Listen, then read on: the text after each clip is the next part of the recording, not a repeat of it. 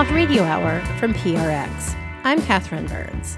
This time, we have 3 stories about guiding lights, powerful voices and forces that shape us, even when they can't be explained by science or logic.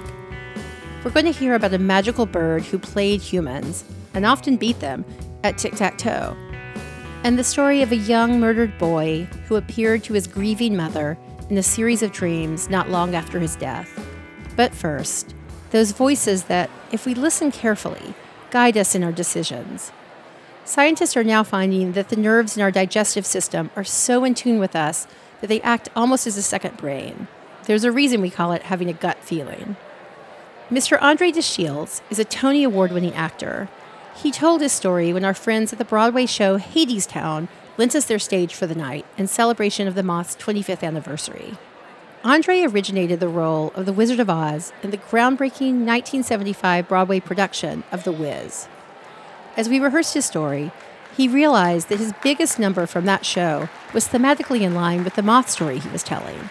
And so, in a Moth first, we let him end his story in a song. Here's André De Shields live at the Kerr Theater.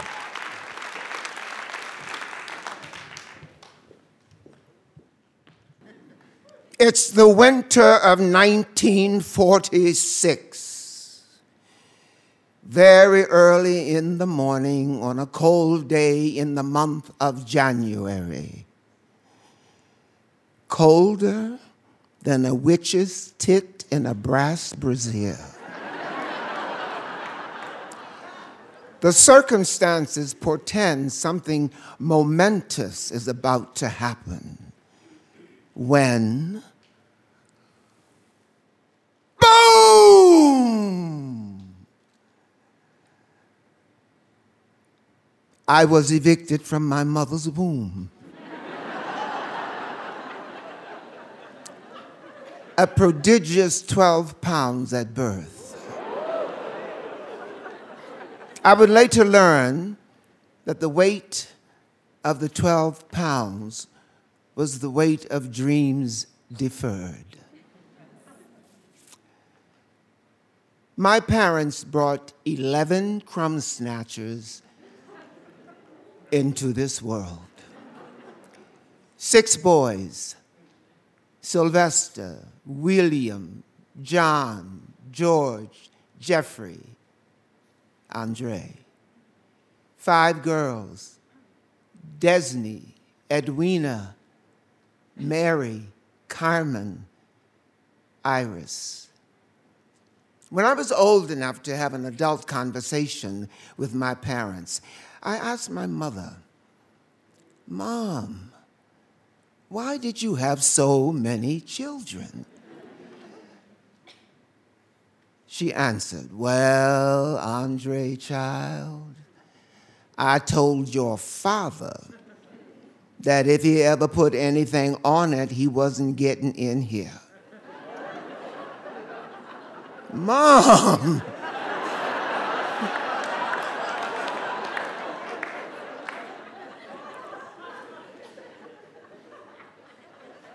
Is that really what you wanted to do? Have so many children that you couldn't take care of them?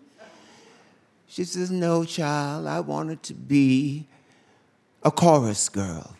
That's the term she used. She didn't say dancer. She said, "I wanted to be a chorus girl." Well, what happened?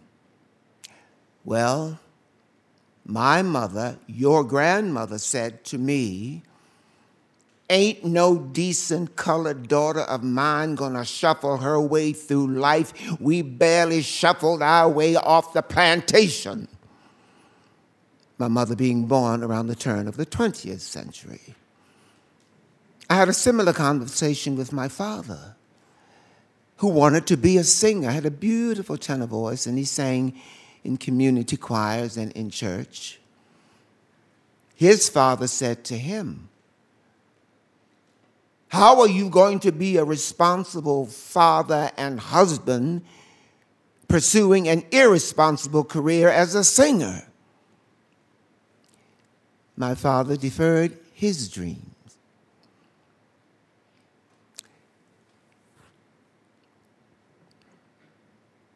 I thought that somewhere in that mix of 11 children, the X and Y chromosomes of the deferred dreams of my parents would commingle, would coordinate, would collaborate, would consummate finally in the conception of one of the children who would manifest those deferred dreams. I'm lucky number 9.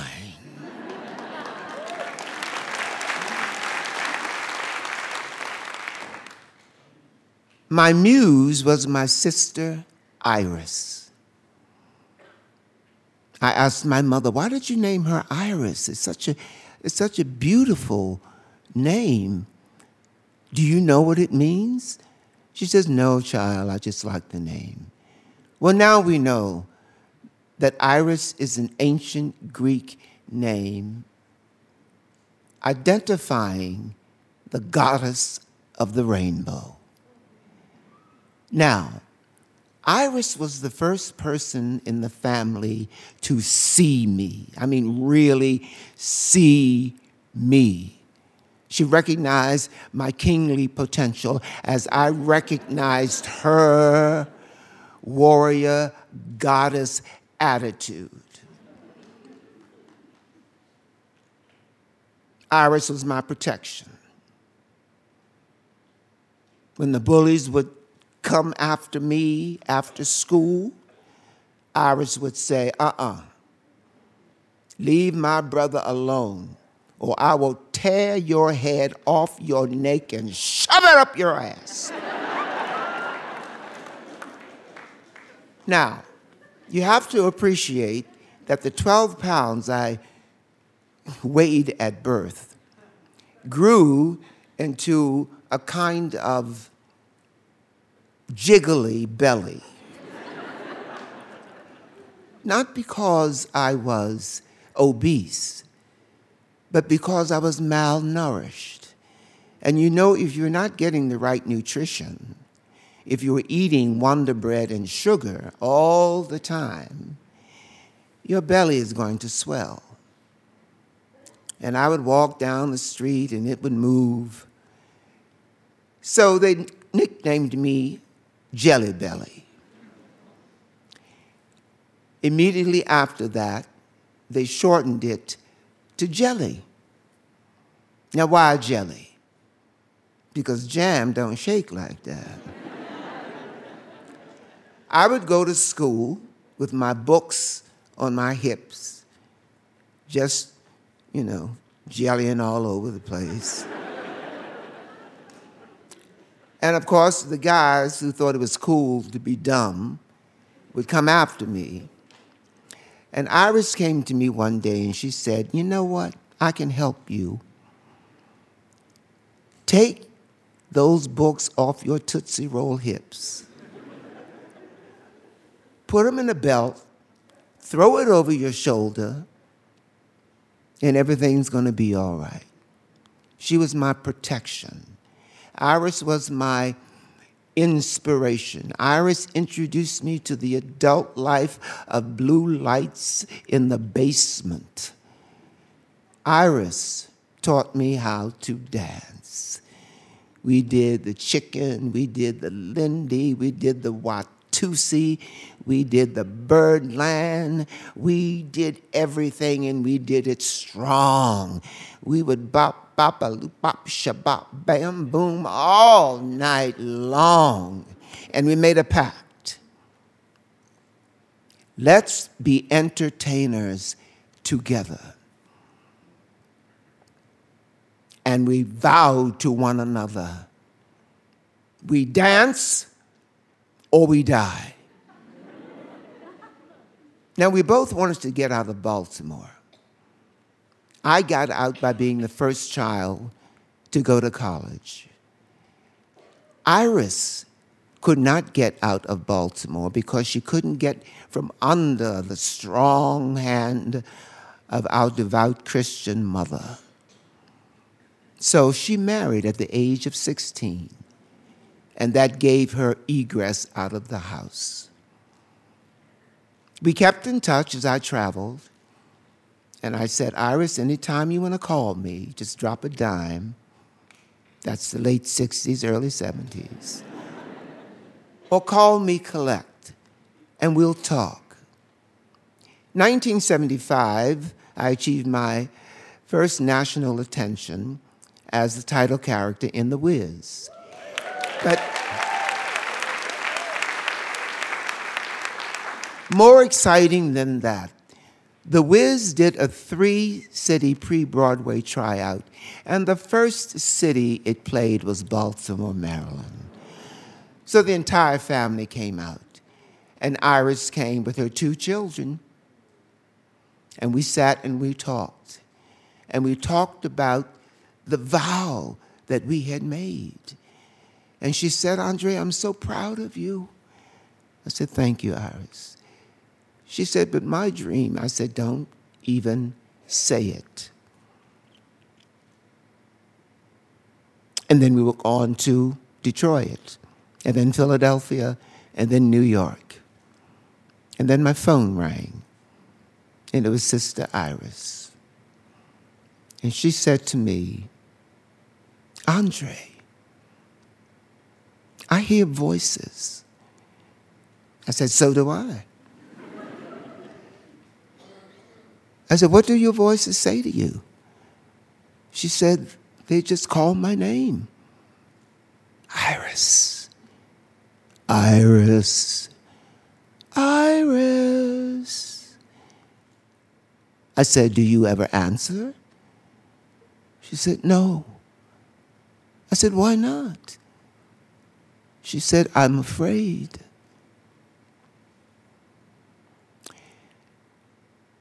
Iris, I'm going to come and visit you as soon as I get a chance. The chance came 2 years later, 1977. I visited Iris after she had been visited by the Big C. The Big C took her hair.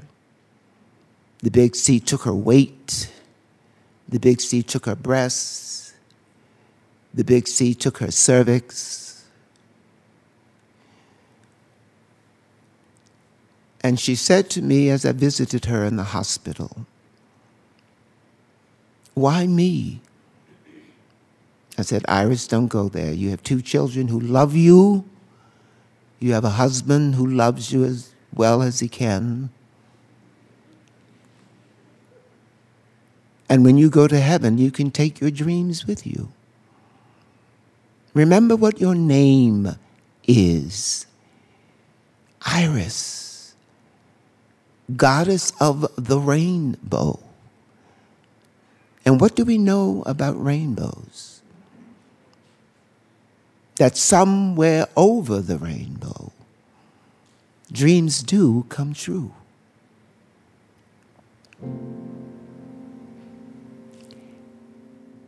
If you believe within your heart, you know that no one can change the path that you must go. Believe what you feel and know you're right, because the time will come around when you say it's yours.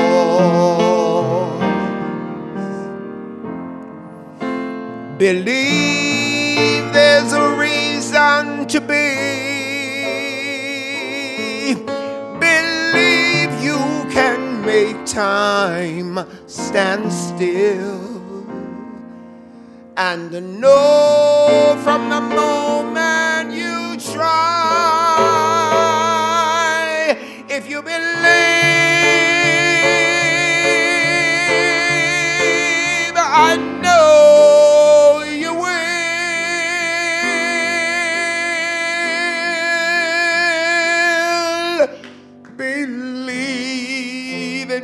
yourself right from the start. Believe in the magic inside your heart. Believe all these things, not because I told you to, but believe in yourself. You must believe in yourself. Please believe in yourself as I believe in you.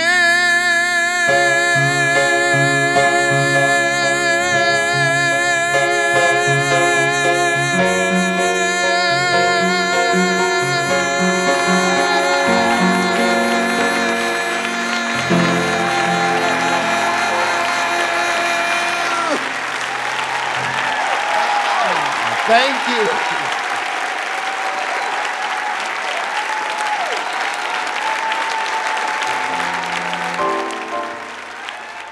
In a career spanning more than half a century, André De Shields was the Triple Crown winner of the 2019 award season, garnering Tony, Outer Critics Circle, and Drama Desk Awards, as well as a Grammy for his universally praised role as Hermes, messenger to the gods, in the musical Hadestown.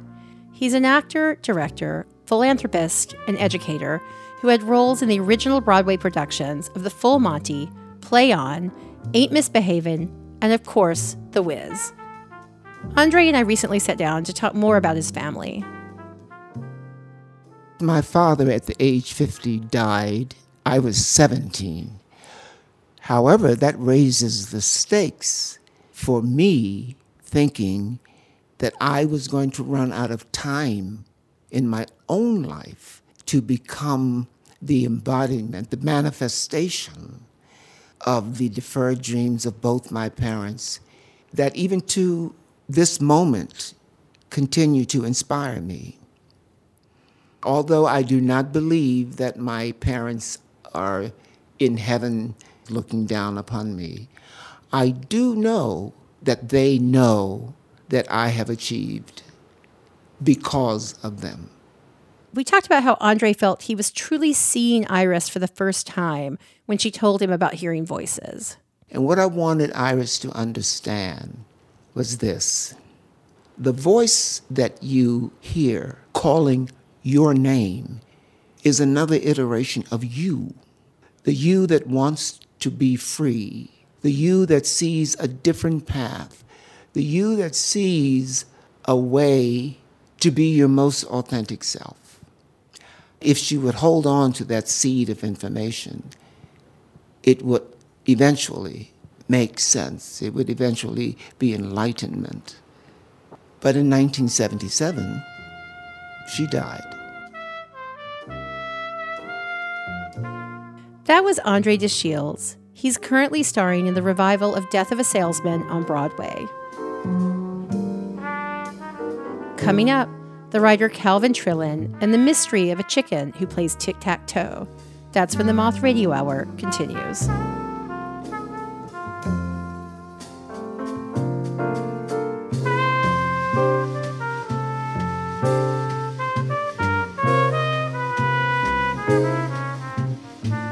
The Moth Radio Hour is produced by Atlantic Public Media in Woods Hole, Massachusetts, and presented by PRX.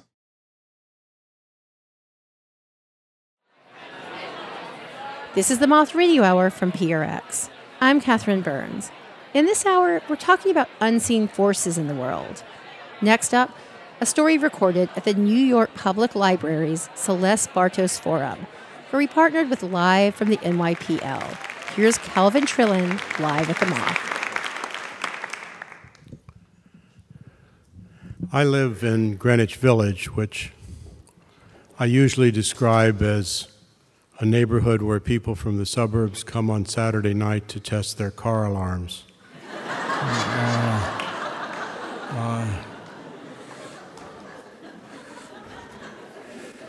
Some years ago, I fell into the habit of taking out-of-town guests for a walk in Lower Manhattan. We'd start out at my house, go through the Italian South Village, through Soho, spend an awkward 2 or 3 blocks in the machine tool district, then Little Italy, and then Chinatown, where after a dim sum lunch, the guest was permitted to play tic-tac-toe with a chicken. This was a real chicken in an amusement arcade on Moth Street. Lived in a glass cage. And the glass cage was outfitted with those backlit letters that you're familiar with if you wasted your childhood playing pinball. On the cage were words like bird's turn, your turn. And there were buttons you could push to put your X's where you wanted them. When you did that, the chicken would go behind what was called the thinkin' booth and peck its answers. And if you beat the chicken, you got a large bag of fortune cookies, worth probably 35 or 40 cents, and it only cost 50 cents to play. But the chicken was very good at tic-tac-toe. Everybody I took down there looked over the situation and said the same thing. The chicken gets to go first.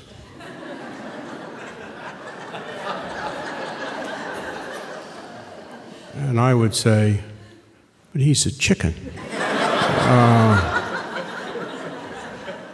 You're a human being. Surely there should be some advantage to that.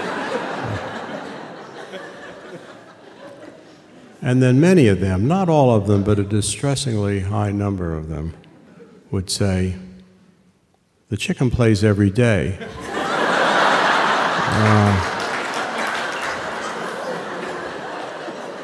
I haven't played since I was a kid.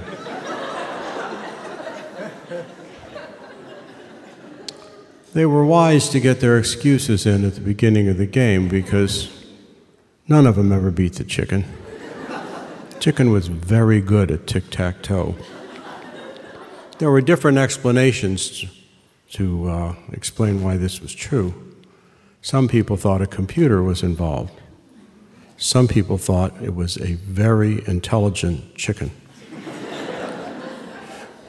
In my house, it was common to refer to somebody we'd met who seemed particularly clever by saying, she's smart as a Chinatown chicken.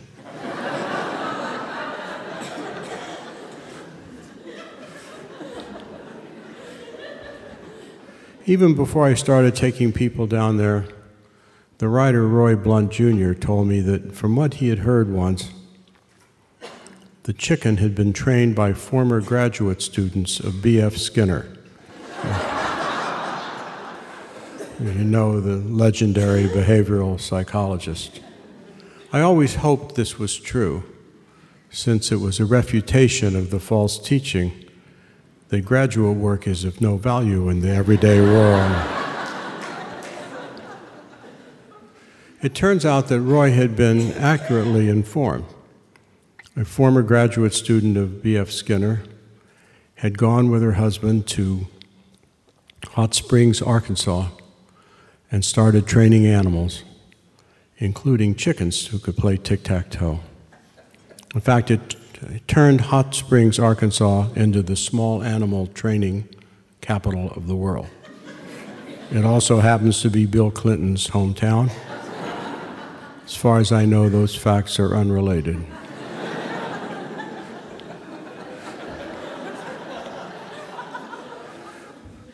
But there is sort of a cottage industry of animal training in Hot Springs. I once interviewed a man who ran a place called Educated Animals, the former IQ Zoo. He had a Vietnamese pig who drove a Cadillac, a parrot who roller skated, and an act that consisted of a chicken dancing while a rabbit played the piano and a duck played the guitar. I said, "What tune do they play?" He said, "Their choice."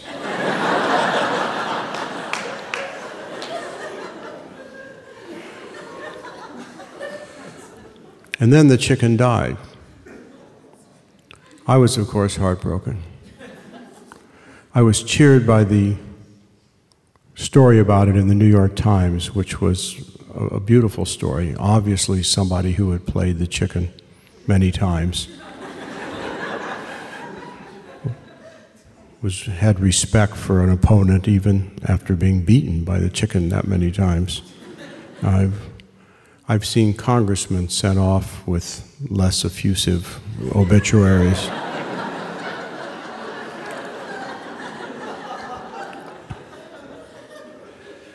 There were still people in Hot Springs, Arkansas, who trained chickens, but the chicken was not replaced. Another one of those electronic games came in its place. From what I heard, the animal people had put some pressure on the arcade not to have the chicken. And they can be quite persistent. I once wrote a column about something I had heard on CBC in Canada, that a hummingbird weighs as much as a quarter. That's an interesting fact. What I made me think was, does it weigh as much as 2 dimes and a nickel?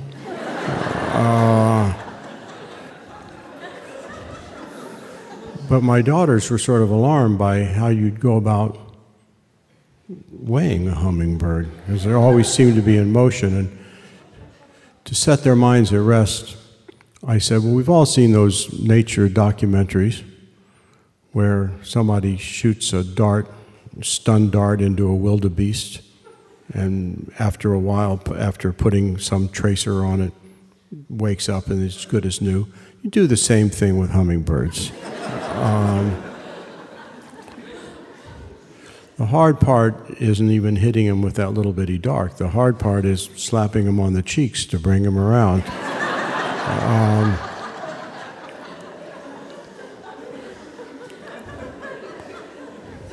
The animal people objected to that. Once I happened to mention in a column that corgis are a breed of dog that appear to have been assembled from parts of other breeds of dogs. And not the parts those dogs were all that sorry about losing.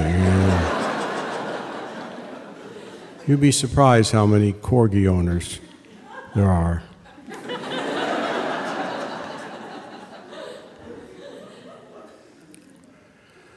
Well, my hopes for the replacement of the chicken were dashed when it was obvious that the animal people were not going to give up. They said that a chicken playing tic-tac-toe, that was demeaning to a chicken. I wish they could have seen the film clip that I've seen of B.F. Skinner himself playing tic-tac-toe with the chicken. B.F. Skinner is smiling, but if you look closely, it's a nervous smile.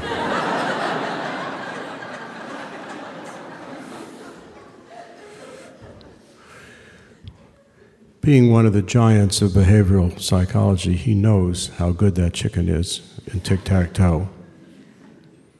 The chicken is looking supremely confident.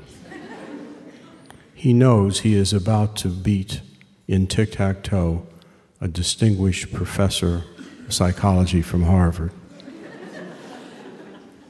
Demeaning?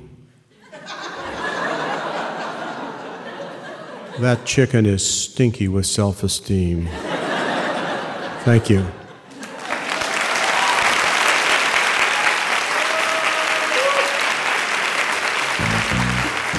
That was Calvin Trillin. He's a longtime staff writer at The New Yorker and also The Nation magazine's deadline poet. If you'd like to read more about the chicken, you can read Mr. Trillin's original New Yorker story, which goes into more detail about the famous fowl. You can find a link at our website, themoth.org.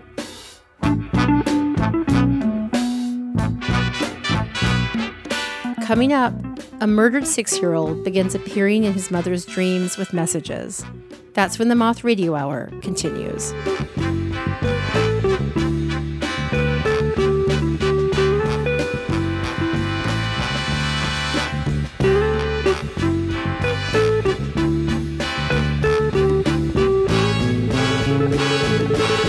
The Moth Radio Hour is produced by Atlantic Public Media in Woods Hole, Massachusetts, and presented by PRX. This is the Moth Radio Hour from PRX. I'm Catherine Burns. Our final story is one that touches on a tough topic. It may not be right for all of our listeners. It's told by the luminous Francine Lobis Wheeler, whose son Ben was murdered during the shooting at Sandy Hook Elementary School in Connecticut. It's not an easy story to hear, but Francine is one of the kindest, funniest, and most honest people I've met in all my years at the Moth, and so you're in the best of hands with this story. Live at St. Anne's Church in Brooklyn, here is Francine Lobis Wheeler.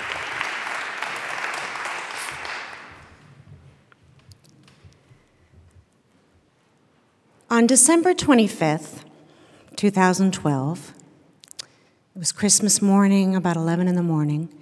We just opened presents, and I turned to my husband, David, and I said, I can't sleep.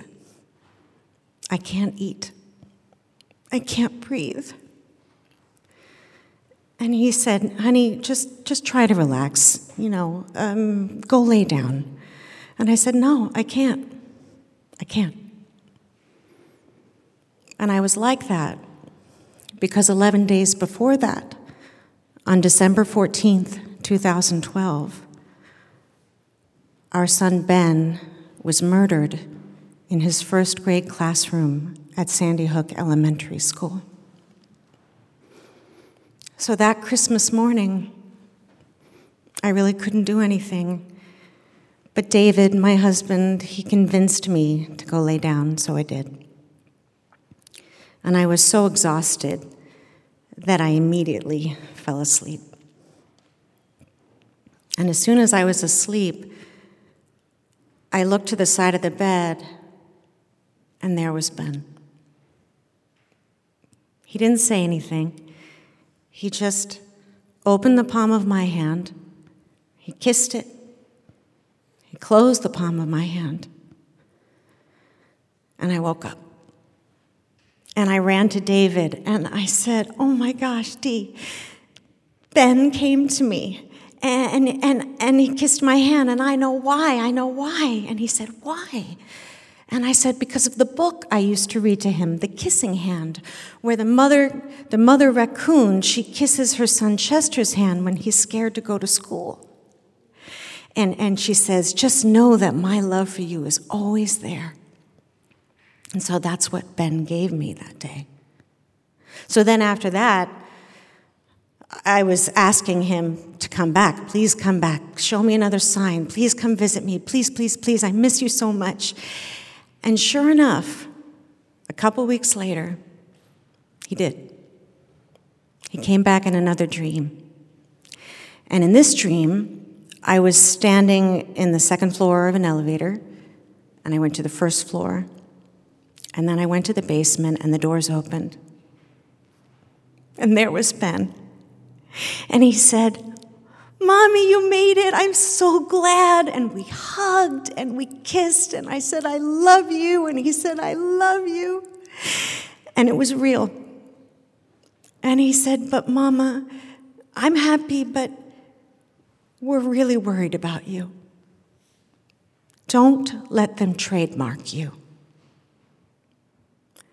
Now, when Ben was alive, he wanted to be smart like his big brother Nate, and he would often use these very long words to try and sound smart, but sometimes the words didn't always match the sentence.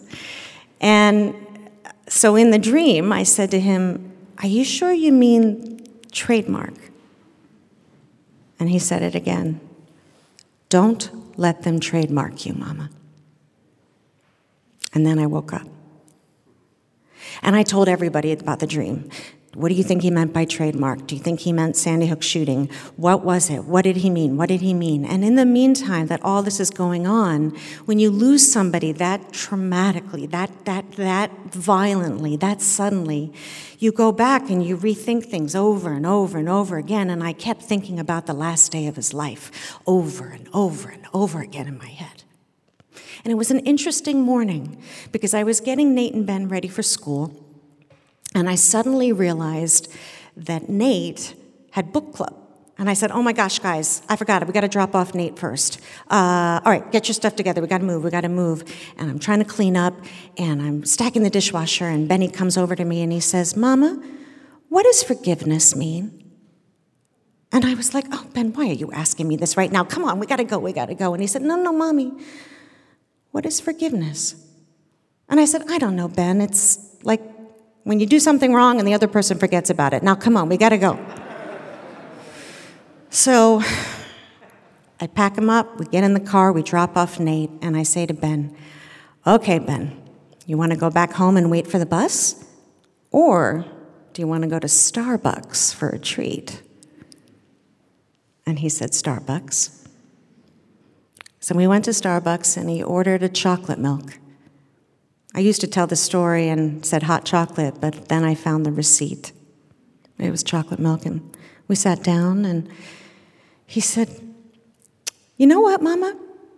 I'm going to be an architect when I grow up." And I said, "Wow, Ben, that's amazing." And he said, "No, wait. I'm going to be an architect and a paleontologist because Nate's going to be a paleontologist, and I have to do everything Nate does." And I said, "Well, you're your own person, Ben. You don't have to do whatever your brother does." And he said, "Oh, no, I'm always going to be with Nate. I love Nate. And I love you, Mommy."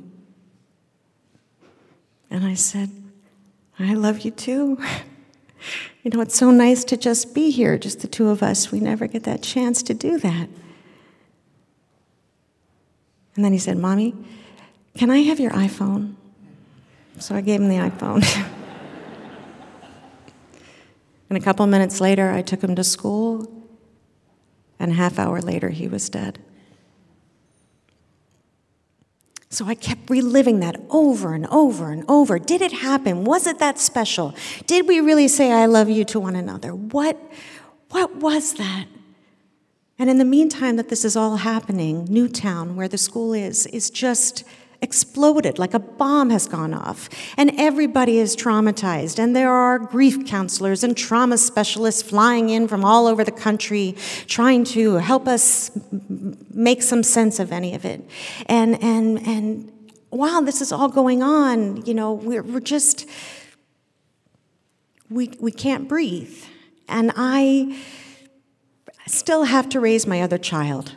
So I take my son Nate to Lego camp one day in the middle of all of this craziness, and I walk in the door and I see these women, and they're talking, and they look at me and they stop talking, and then I keep walking, and I could have sworn I heard one of them say, "She lost her son at Sandy Hook." Another time I went to the grocery store. I still had to get groceries, and I'm shopping, and I see this woman. She looks at me. She starts to cry. She goes in the other direction. Most of the time, the conversations in the grocery store, I'd run into somebody I sort of knew, and they'd say, "Hi, Fran, how are you? Oh my God, I shouldn't have said that. Oh, I don't know what to say." And I'd say, "I don't know what to say." And then they'd say, "I think about you all the time. If there's anything you ever need, we should get the boys together." And I'd say, "I like that. That would be great." And they wouldn't call.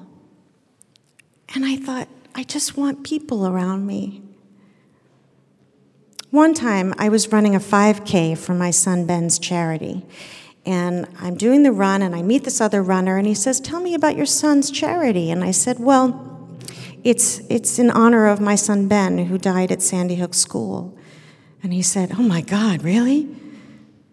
And I said, "Yeah." And he said, "Oh, I remember where I was that day on December 14th.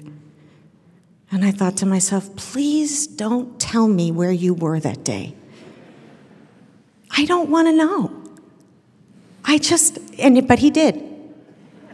He did. And he said, "Oh yeah, we were going to have a Christmas party for my company. We heard about all those kids and teachers getting shot, so we canceled the party. We gave all that money to Sandy Hook, and I went home and hugged my kids. It was an awful day." Yeah. I was so pissed at him. I couldn't understand why he would do that. Another time, one day, I was out, and this woman came up to me and she said, "I don't know if you know me, but I'm from Sandy Hook." And I thought, oh God, please, don't tell me. Don't tell me how this makes you feel. I don't want to know. I really don't want to know. And she said, "I happened to be at Starbucks on the morning of December 14th. And I said, "Oh." And she said, "You know, I'm not really in the habit of eavesdropping, but I happened to notice what a beautiful conversation you were having with your son that day. And I thought maybe you'd want to know, or I could tell you that." I said, "Thank you." And I started to weep and weep. And she said, "Oh my God, I'm so sorry. I didn't mean to upset you." And I said, "Oh no, no, no, no. You have no idea what you did." What is forgiveness, Mommy? It's when somebody does something wrong and the other person forgets about it. You know, I've had almost 9 years without Ben, and in that time, I've often imagined what life would have been like if he had survived the shooting. And I bet I would have said something stupid, or put my foot in my mouth, or said too much, or made it about me when I talked to a victim's family. And I get it, because we don't know how to grieve in this country. We don't know how to grieve in our culture. And I'm not mad at those people anymore. I forgive them. Don't let them trademark you. That's a little different. My husband David and I do not have the luxury of not being trademarked by the Sandy Hook shooting because our son Ben died that day. But nobody can trademark my kissing hand, my beautiful conversation at Starbucks, or the 6 years, 3 months, and 2 days that our son Ben lived. Nobody can trademark my love for him. Thank you.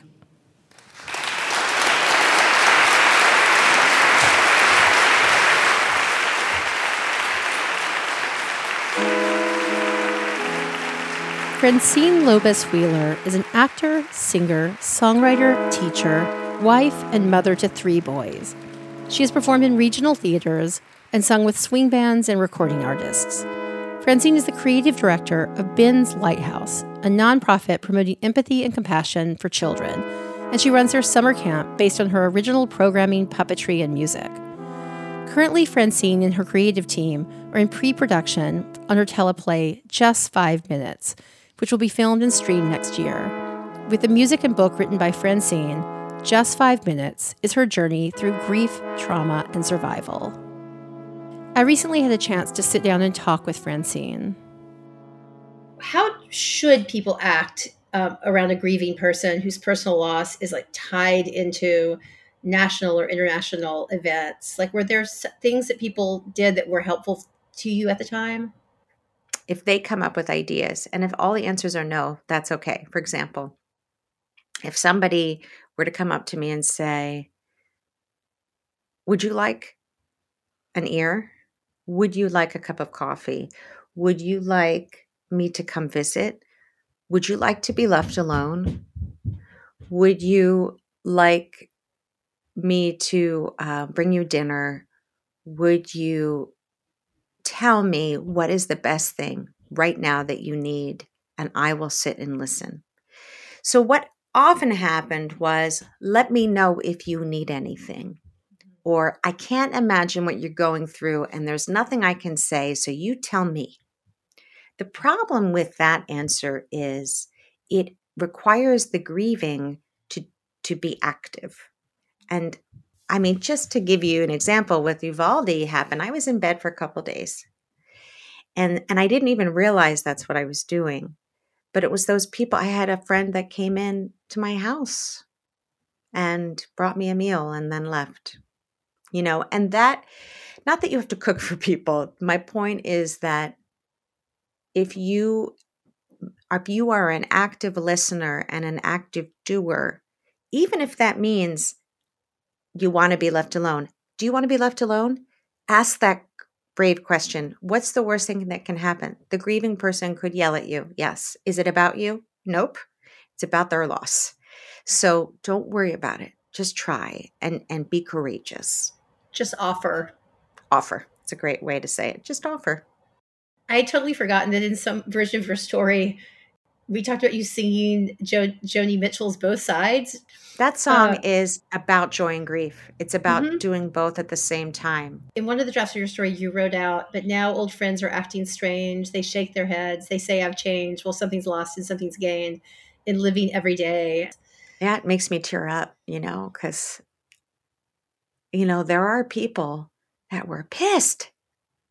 They were pissed. They wanted the old Fran.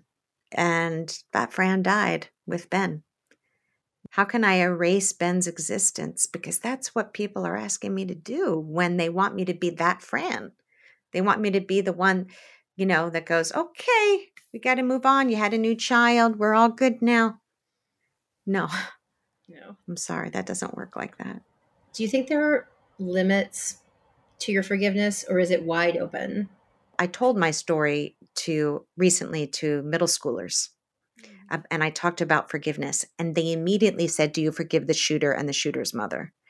And I say, no, I don't need to.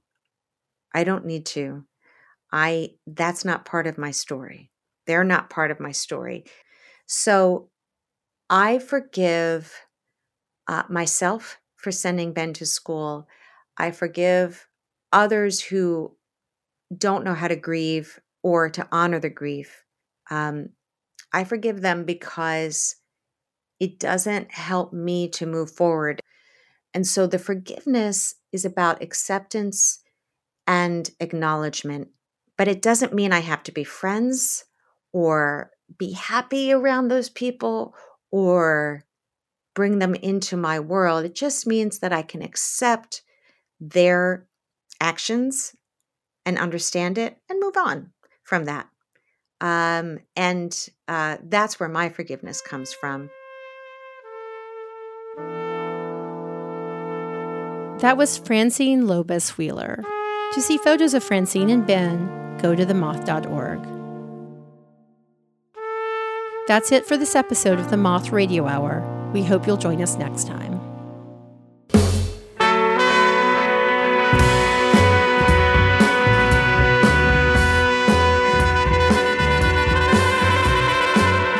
This episode of the Moth Radio Hour was produced by me, Jay Allison, and Catherine Burns, who also hosted and directed the stories. Co-producer Vicki Merrick, associate producer Emily Couch. The rest of the Moth's leadership team includes Sarah Haberman, Sarah Austin-Jeunesse, Jennifer Hickson, Meg Bowles, Kate Tellers, Jennifer Birmingham, Marina Kluche, Suzanne Rust, Brandon Grant, Inga Gladowski, Sarah Jane Johnson, and Aldi Kaza.